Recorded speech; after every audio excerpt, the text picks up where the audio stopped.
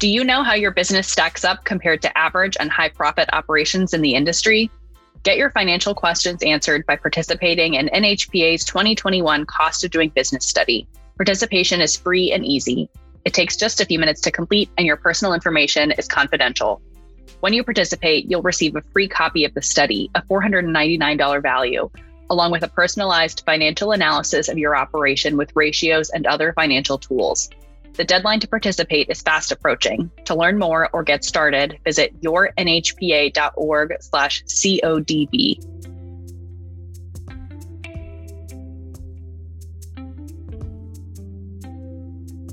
Welcome to Editorially Speaking, the magazine podcast for the North American Hardware and Paint Association. I'm Melanie Mowell, managing editor for the association.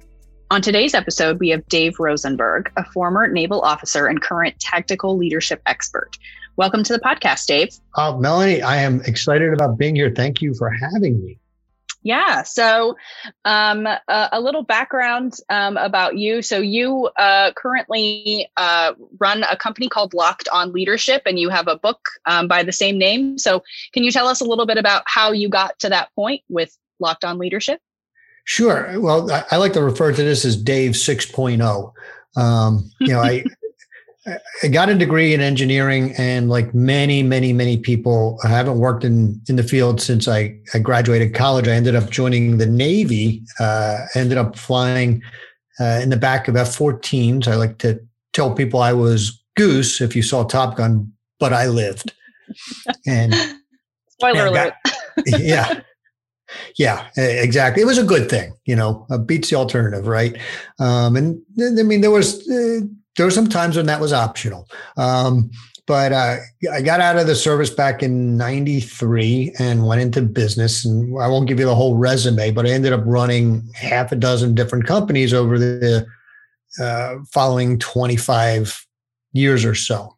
And the last company I ran was a moving company here, a good-sized moving company here in San Diego. I thought it was going to be my last job. I got to be candid. The owner was a friend of mine. We had a great simpatico in terms of business and personality and personal. It was just a great situation. And unfortunately, he's a serial entrepreneur and decided to sell the business. And good for him, he got an offer much greater than I was prepared to give, and worked out for him, and I was happy for him. But then I had to reinvent myself, and I had to figure out what I was going to do. I got an interesting text that Father's Day after I was no longer there from one of our former employees. It was a gentleman who, when I met him, he was the estimator for the company, one of the estimators, and he had a ninth grade education, grew up in a very bad area of San Diego, a place called Barrio Logan, literally would go to bed with the sound of gunfire. And he'd started on the trucks. By the time I got hired there, like I said, he was our estimator, but he didn't know anything about sales. And I started working with him. And early on, my idea has always been that salespeople should eat what they kill. They should participate in their own success. And the whole idea of being hourly and getting overtime doesn't make sense. And he was, by the way, hourly. He was making $15 an hour and $25 a move or something like that. And I said, hey, let me show you this new comp plan that I think you will do much better at. And it was 100% commission. And he was having none of it. And frankly, I'm not about forcing people into things because that doesn't work. You demotivate people and you get worse performance. I said, okay, we'll leave things the way they are. It was working. He just wasn't doing as well as he could have. And I wanted to inspire him to do even more by making it worth his while. Well, let's fast forward a year. And he, at this point, had trusted me because we'd been working together. In the beginning, he didn't trust me. He didn't know me. And that's a big part of leadership, of course, is gaining trust. Now, a year goes by and we sit down and I say, you did great last year. Here's your W-2s. And it was, mid, like 65, 70,000, somewhere in that range, income. Not bad for a guy with a ninth grade education in San Diego and doing okay for himself. But I said, let me show you what you left on the table. And I showed him how much he would have earned had he switched when I had presented that to him. Needless to say, it was a significant amount of money. And at this point, he's like, I hear you. I trust you. Let's do it right now. Well, fast forward a couple of years, business gets sold. And as I mentioned, I was sitting in my house on Father's Day. This was 2014. And I get a text from this gentleman and it said, Happy Father's Day. Wonderful text, except for I don't have kids. And frankly, I always felt like I missed out because kids are your way of giving a legacy to the world that improves the world. I think that's the way I always viewed it. And so I texted him back. I said, hey, man, thanks, but I don't have kids. And it's his response is why I'm here today. He said, yeah, but you've been like a father to me. Hmm. His son was in private school. Today, and we stay in touch, today he owns his own moving company. I realized, and I was always looking for a passion and a purpose in life. You hear about people who are passionate about what they do. And I'm jealous of, I should say, jealous or envious. Envious is probably a better word of, especially young people who they were fired up about doing something. I did a good job because that's how I'm cut, but it wasn't because I was passionate about it. It was because somebody hired me and I'm going to give them back. Mm-hmm. All of a sudden, I was lit up about realization that I can really touch people's lives for the better through the leadership. And not just his life, but everybody he works with. We spend so much time at work, right? A third to a half of our life at work. Mm-hmm. If you're not happy there, you're not happy anywhere. And it spills over, and vice versa. If you're engaged and happy and excited about work, then the rest of your life is better as well. So that's when I decided, you know what, I've got a lot of history. I know what I'm doing. Let me see if I can help others. And here I am. Sure. Leadership is a big theme in the July issues of the two magazines we have that are out now for listeners. And we're highlighting the achievements of the recipients of our Young Retailer of the Year award. So we have been doing this award for 25 years, and it recognizes the achievements of retailers 35 and younger. And they're just making a huge difference. They're growing their companies, but they're also connecting with their communities, and they're investing in themselves through leadership programs and educational programs and things like that. So first, let's talk a little bit about how you think the concept of leadership has changed over the last 25 years. And that's a really big time frame.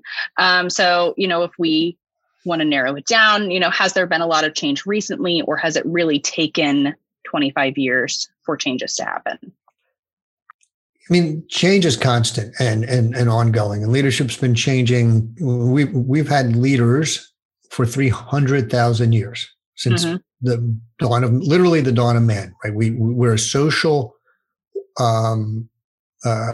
animal, and we choose our leaders based on our ability or their ability to ensure our survival. And that hasn't changed in 300,000 years. Mm-hmm. How leaders go about that, however, has gone through significant, let me rephrase that. Not so much as gone through significant changes, because I think effective leaders 200 years ago, 2,000 years ago were the same. But we've spent a lot more time studying effective leadership, and now we're promulgating what really works today a lot more. It was sort of by accident in the past. Sure. And I think your young leaders, as I read your magazine, exemplify, I think, the current thought process, which is leadership is about putting others first. Mm-hmm. Right. And I think that's the big change. Leadership, 25 years ago when I got into workplace, 30 years ago when I got into workplace, was predominantly very dictatorial, right? Yeah. And now it's much more collaborative. It's understanding that you don't have to know all the answers. You have to be open to hearing the answers and know what questions to ask. Mm. But that's not even new in the sense that, you go back to in the 50s, Edward Deming's total quality management, bottom up, management is what he called it. But that's really just strong leadership. So it's been around for a while. It's just becoming more prominent. Sure. So one thing that part of the application process for this program is for retailers or the people who are nominating them to explain kind of what the achievements are, and they're under different categories. So we celebrate retailers in over $2 million in sales, under $2 million in sales, and multiple stores. But what we've seen, regardless of the category, is that retailers are really achieving the same sorts of things. So they're all connecting with their communities, and they're all making operational changes. So I wanted to kind of talk to you a little bit about what those common threads mean from a leadership perspective. Sure. And it's a great observation, because each and every one of your nominees have one thing in common that's expressed in two different ways, right? So the one thing they have in common is they care about others, right? It's an outward focus. Not one of your leaders is like, I need to do better for me. It's not about them. It's about their community, or it's about their employees and their team. And I almost dislike saying employees, because it's a team. For these leaders, it really is a team. Or it's about both, right? I mean, you look at your nominees, and every single one of them, whether it's Colton and Daniel at Osage Hardware, to Ryan at Home Central, and everyone in between, they're giving to their community. They're doing things for their community. I was touched by Danny, who, at first blush, you read her nomination and it's very data driven, and I'm putting the right SKUs in. But why? Because that's what their community needs. And she's just took an approach of let's look at the numbers, because the numbers don't lie, and give to the people what they really want. And she took an analytic approach to it, where others took a more qualitative approach of just going, talking and reaching out and talking to people. One of your members, one of your nominees, Alexandria, she opened up floor space to local people so they could sell something to help because of the pandemic. Sure. That kind of outward facing caring is the hallmark of a great leader. It truly is. Yeah. Yeah. It's always a difficult decision. We get nominations from so many people, and narrowing it down to just a small group is always a very challenging project for the team of judges. And I think over the last year, we've certainly seen how the pandemic has affected this year's crop of nominees, because the whole concept of being deemed essential, I think really pushed people to make different changes in the way that they run their businesses and reach out to their communities. Like you said, Alexandria dedicated that floor space. So when we're thinking about the last 18 months and how we've seen that reflected in our honorees this year, how do you think the pandemic has affected like general perceptions of leadership?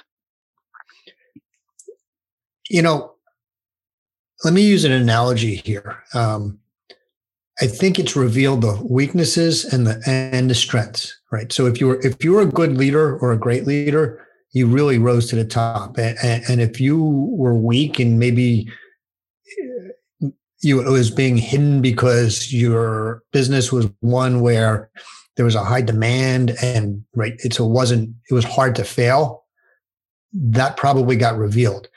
And when I was flying, and I'm sure many of your listeners are probably familiar with the Blue Angels, which is the Navy's flight demonstration team. And if you ever get a chance to watch them, they're absolutely amazing. They're flying 18 inches wingtip to wingtip at X speeds in excess of 300 and 400 miles an hour, doing these amazing maneuvers and synchronization. And people look at that and they go, those are incredible pilots. What they do, nobody else can do. But the reality is they aren't doing anything that every single pilot in the fleet does on a daily basis. The difference is they do it that much better. Mm-hmm. And that's what the last year has revealed.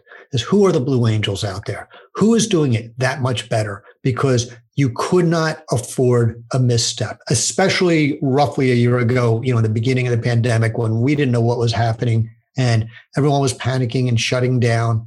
And if you were weak in leadership, you probably didn't survive. And the cream rose, and that's what happened. Mm-hmm. Yeah, I'm definitely excited to see, as we're coming out of the pandemic, what that looks like for the future of our industry. Because I think you're right that the best people stayed, and there's going to be a lot of really great things to come out of that.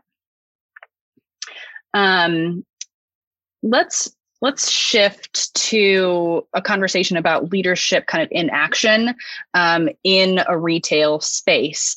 One thing that comes up a lot in our conversations with retailers, and I think it's been ongoing, but definitely throughout the pandemic, identifying leaders in the organization and hiring people to come in and eventually become leaders. What are some key things that you've found in your experience that managers and executives can do to cultivate leaders in their organizations? Well, a great question. It starts with the hiring, and I don't even worry about future leaders. Worry about hiring people that share your values. That's number one. We hear a lot about diversity nowadays. And I'm a huge fan of diversity because diversity gives us a breadth of experiences to draw on, right? We hear people talk about, this person thinks outside the box. Well, I don't believe anyone actually thinks outside the box because the box is our experiences. And we can't think outside of that.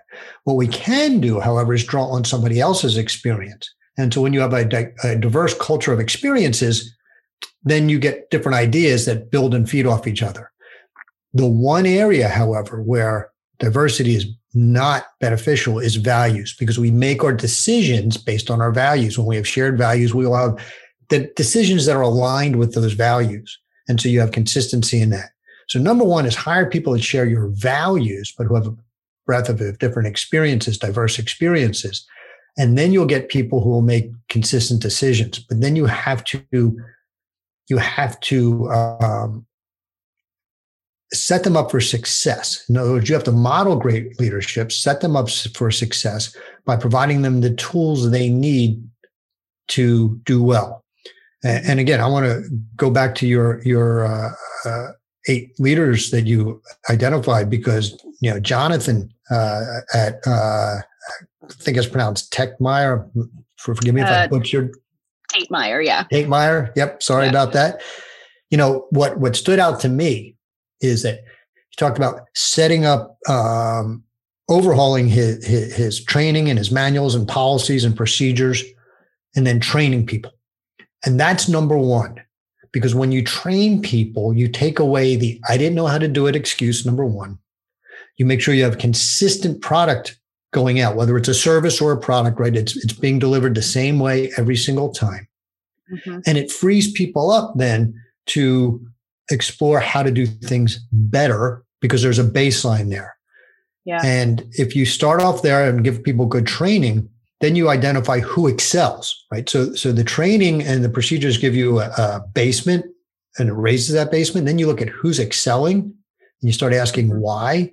And those are the people you start looking for leadership. And then you figure out what they're doing to improve and change your training, right? So everybody can benefit from that. Yeah.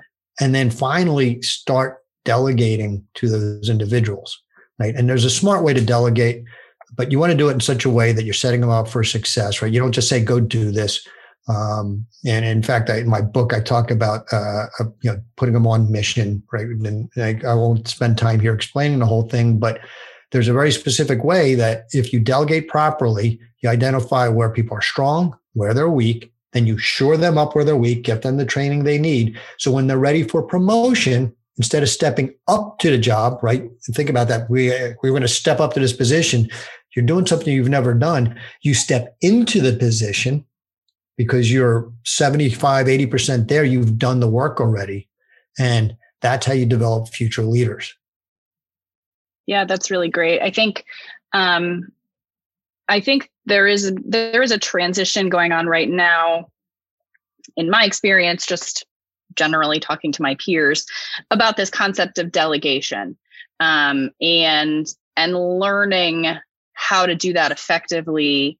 I think is challenging for some people. There are, especially if you're kind of just an inherent leader, there is a need to look at a task and say, I know how to do this, let me do it, instead of letting other people, try their hand at it. Like you said, that 75, 80% person that's almost there, give that thing to them so that they have that opportunity.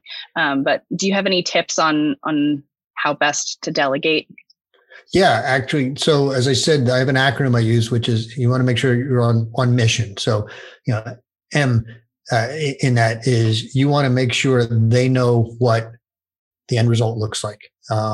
What is success look like? Sure. Where do they have to go? People don't know where to go. They're not going to know how to get there. Right. You want to also make sure that you are giving them the information they need to and resources that are available to them. Mm-hmm.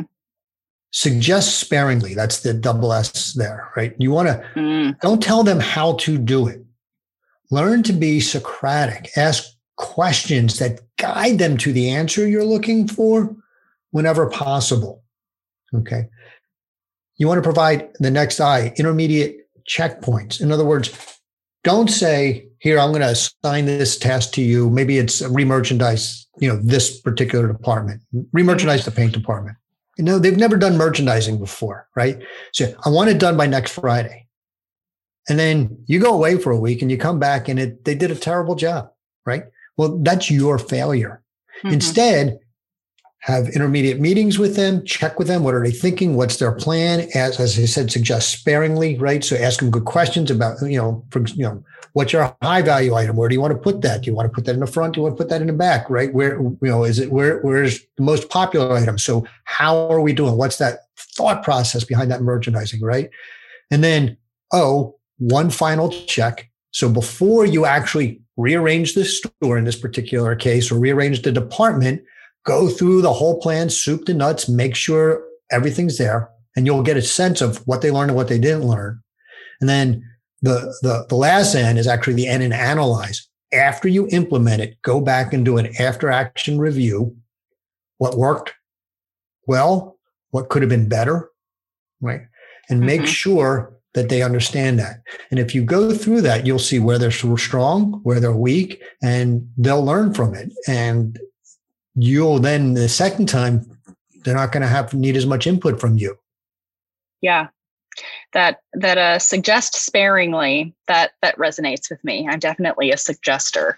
And I think obviously the challenge there is that people just take this little nugget of a suggestion and they say, okay, that's exactly what they want. But that, I want you to take this suggestion and interpret it as you, using your experience and your knowledge. But I think very rarely people run with that power.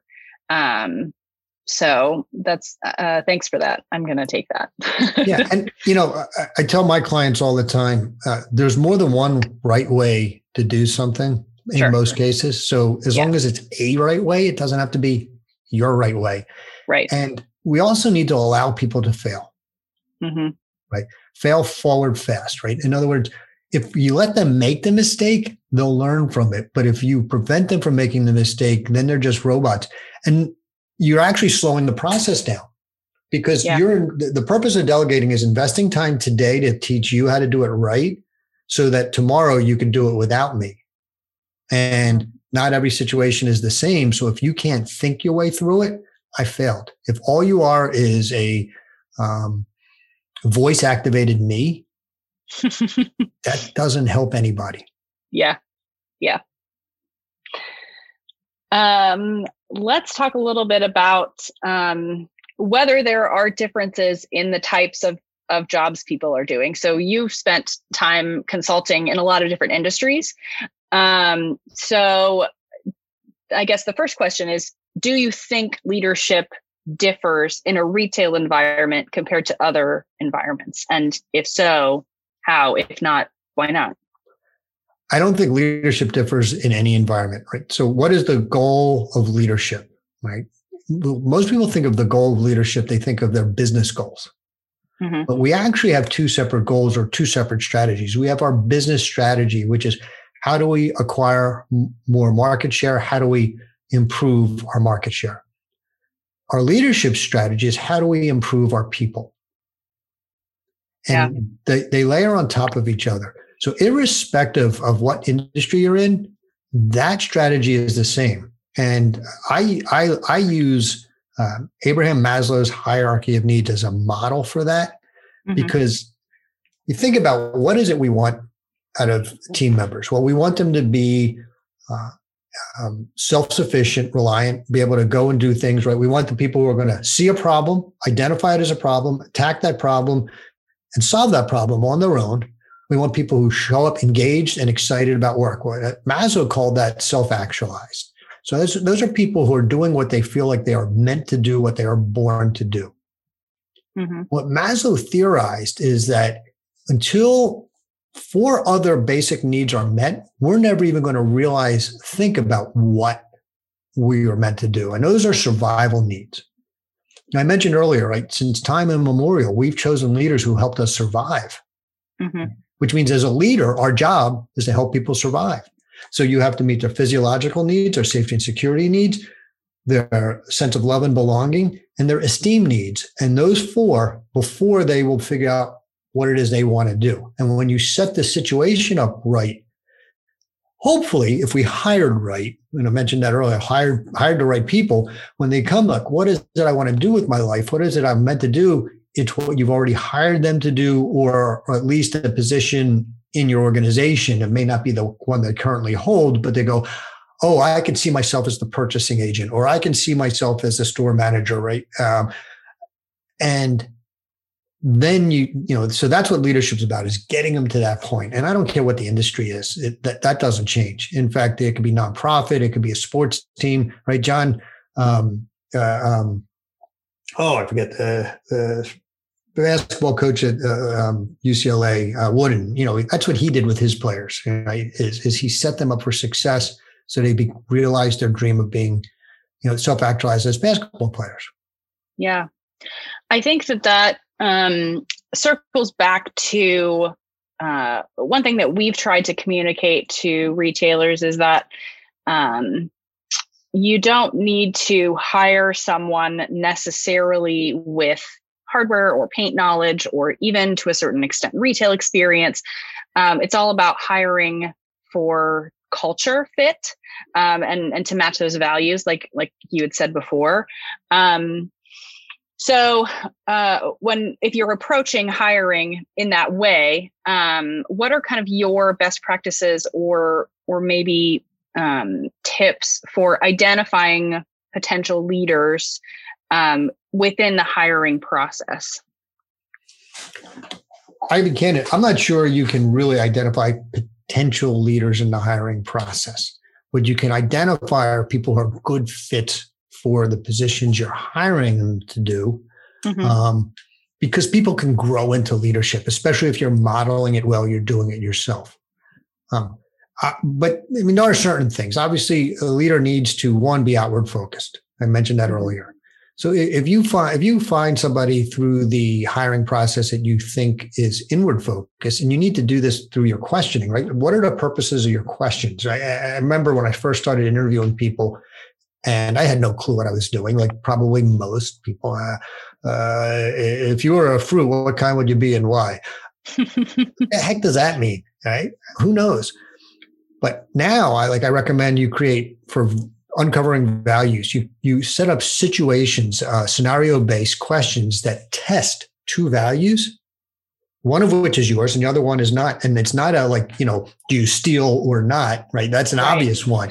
It's one's not obvious. Do you listen to a scenario where it's either listen to a manager or give good customer service, right? Where manager gave you some instruction and now there's a customer service situation that if you follow the manager's instruction, you don't give good customer service. Now, if Sure. following orders is a high value, there's nothing wrong with that. We have a hierarchical culture where following your orders is important to us, then that's the right answer. If on the other hand, you have a culture where providing customer service is more important than listening to instructions you received, then that's the right answer. And since there's no obvious right answer, when you create a scenario like that, you get to hear what they really believe. Right? Yeah. So set up scenarios like that. I'm a big proponent of using actual psychological assessments in hiring. Huge proponent for that, because you can create a Android. It's not obviously a real Android, but you can create this model of what the ideal candidate looks like. And there's methodologies for using, stakeholders for that.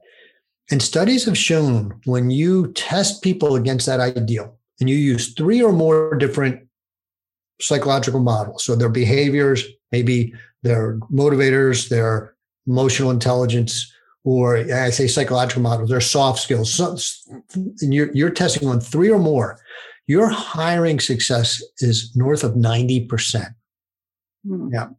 Give you something to judge that against, because by itself, well, what if it's 85% without that, right? It's not. It's actually 16%. If all you're doing is interviews, you have a 1 in 6 chance of a good hire. And so 16% versus 90%. Use those sort of models. That's why all the big companies do that, right? Because they can't afford the cost of a failed hire is huge, right? And then the best predictor of future behavior is past. So, explore what motivates them, what drives them in their past. There's a great book by Chet Holmes called The Ultimate Sales Machine. And in it, he describes his hiring process for salespeople. But that same process can be used, and I've used it successfully, for hiring anybody, because it explores what drives people. And that's an important piece, what motivates them.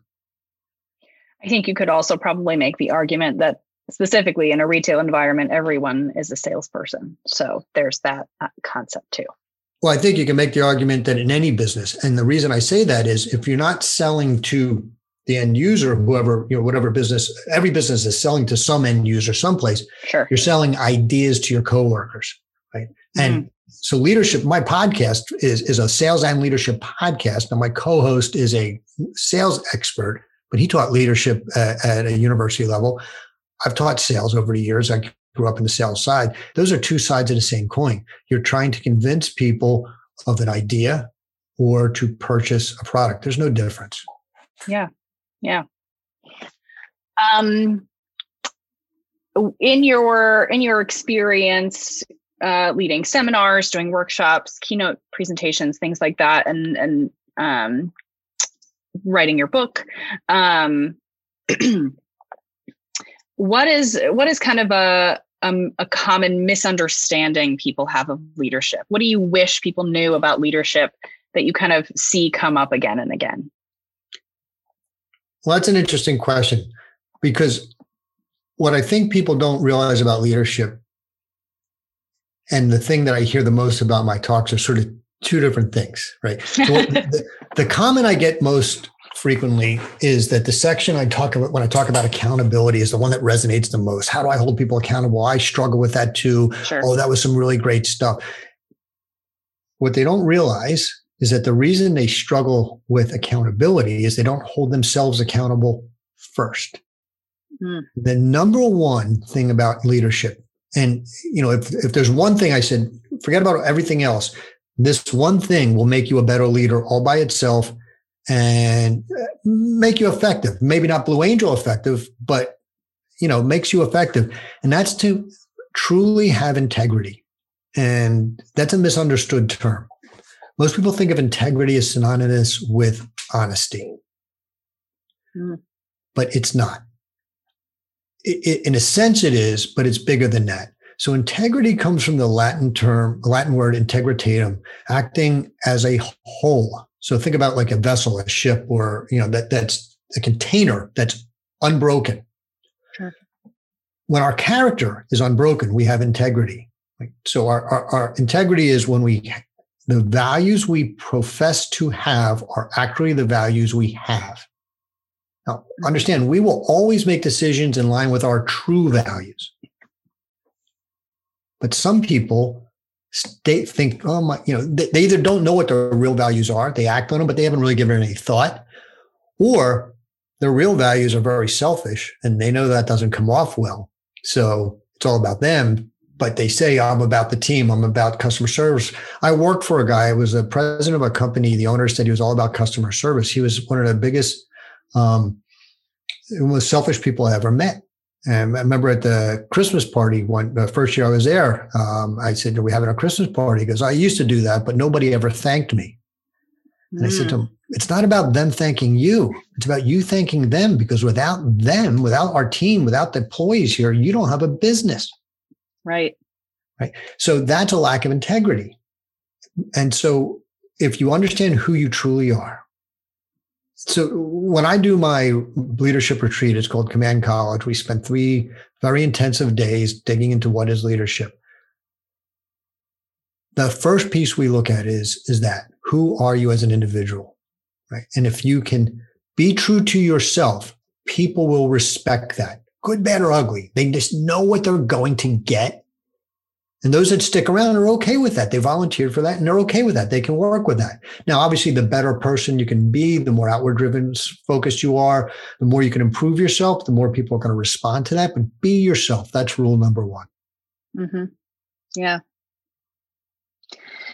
Well, Dave, is there anything else you want to share on the topic of leadership before I give you an opportunity to pitch yourself a little bit? I appreciate that.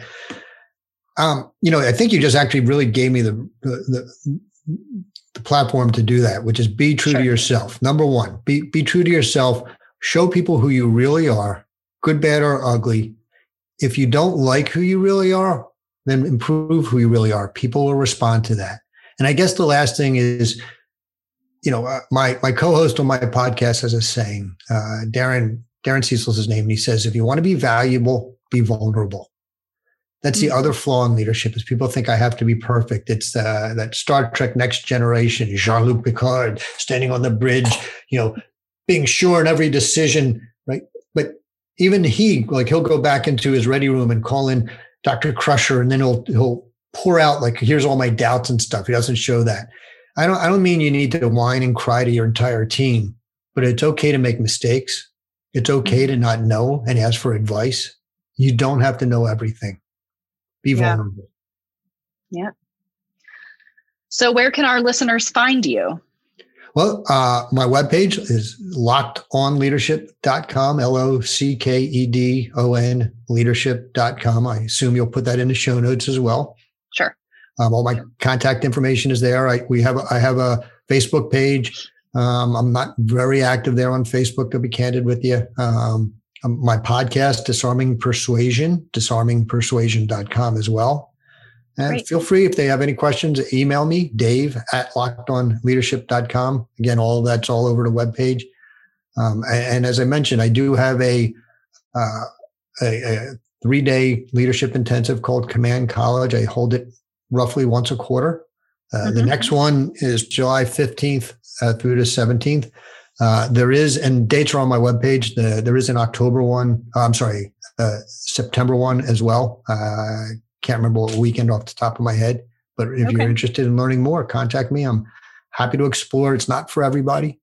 And so I'd like to have a conversation to see if it's right. But if it is, happy to have that conversation. Awesome.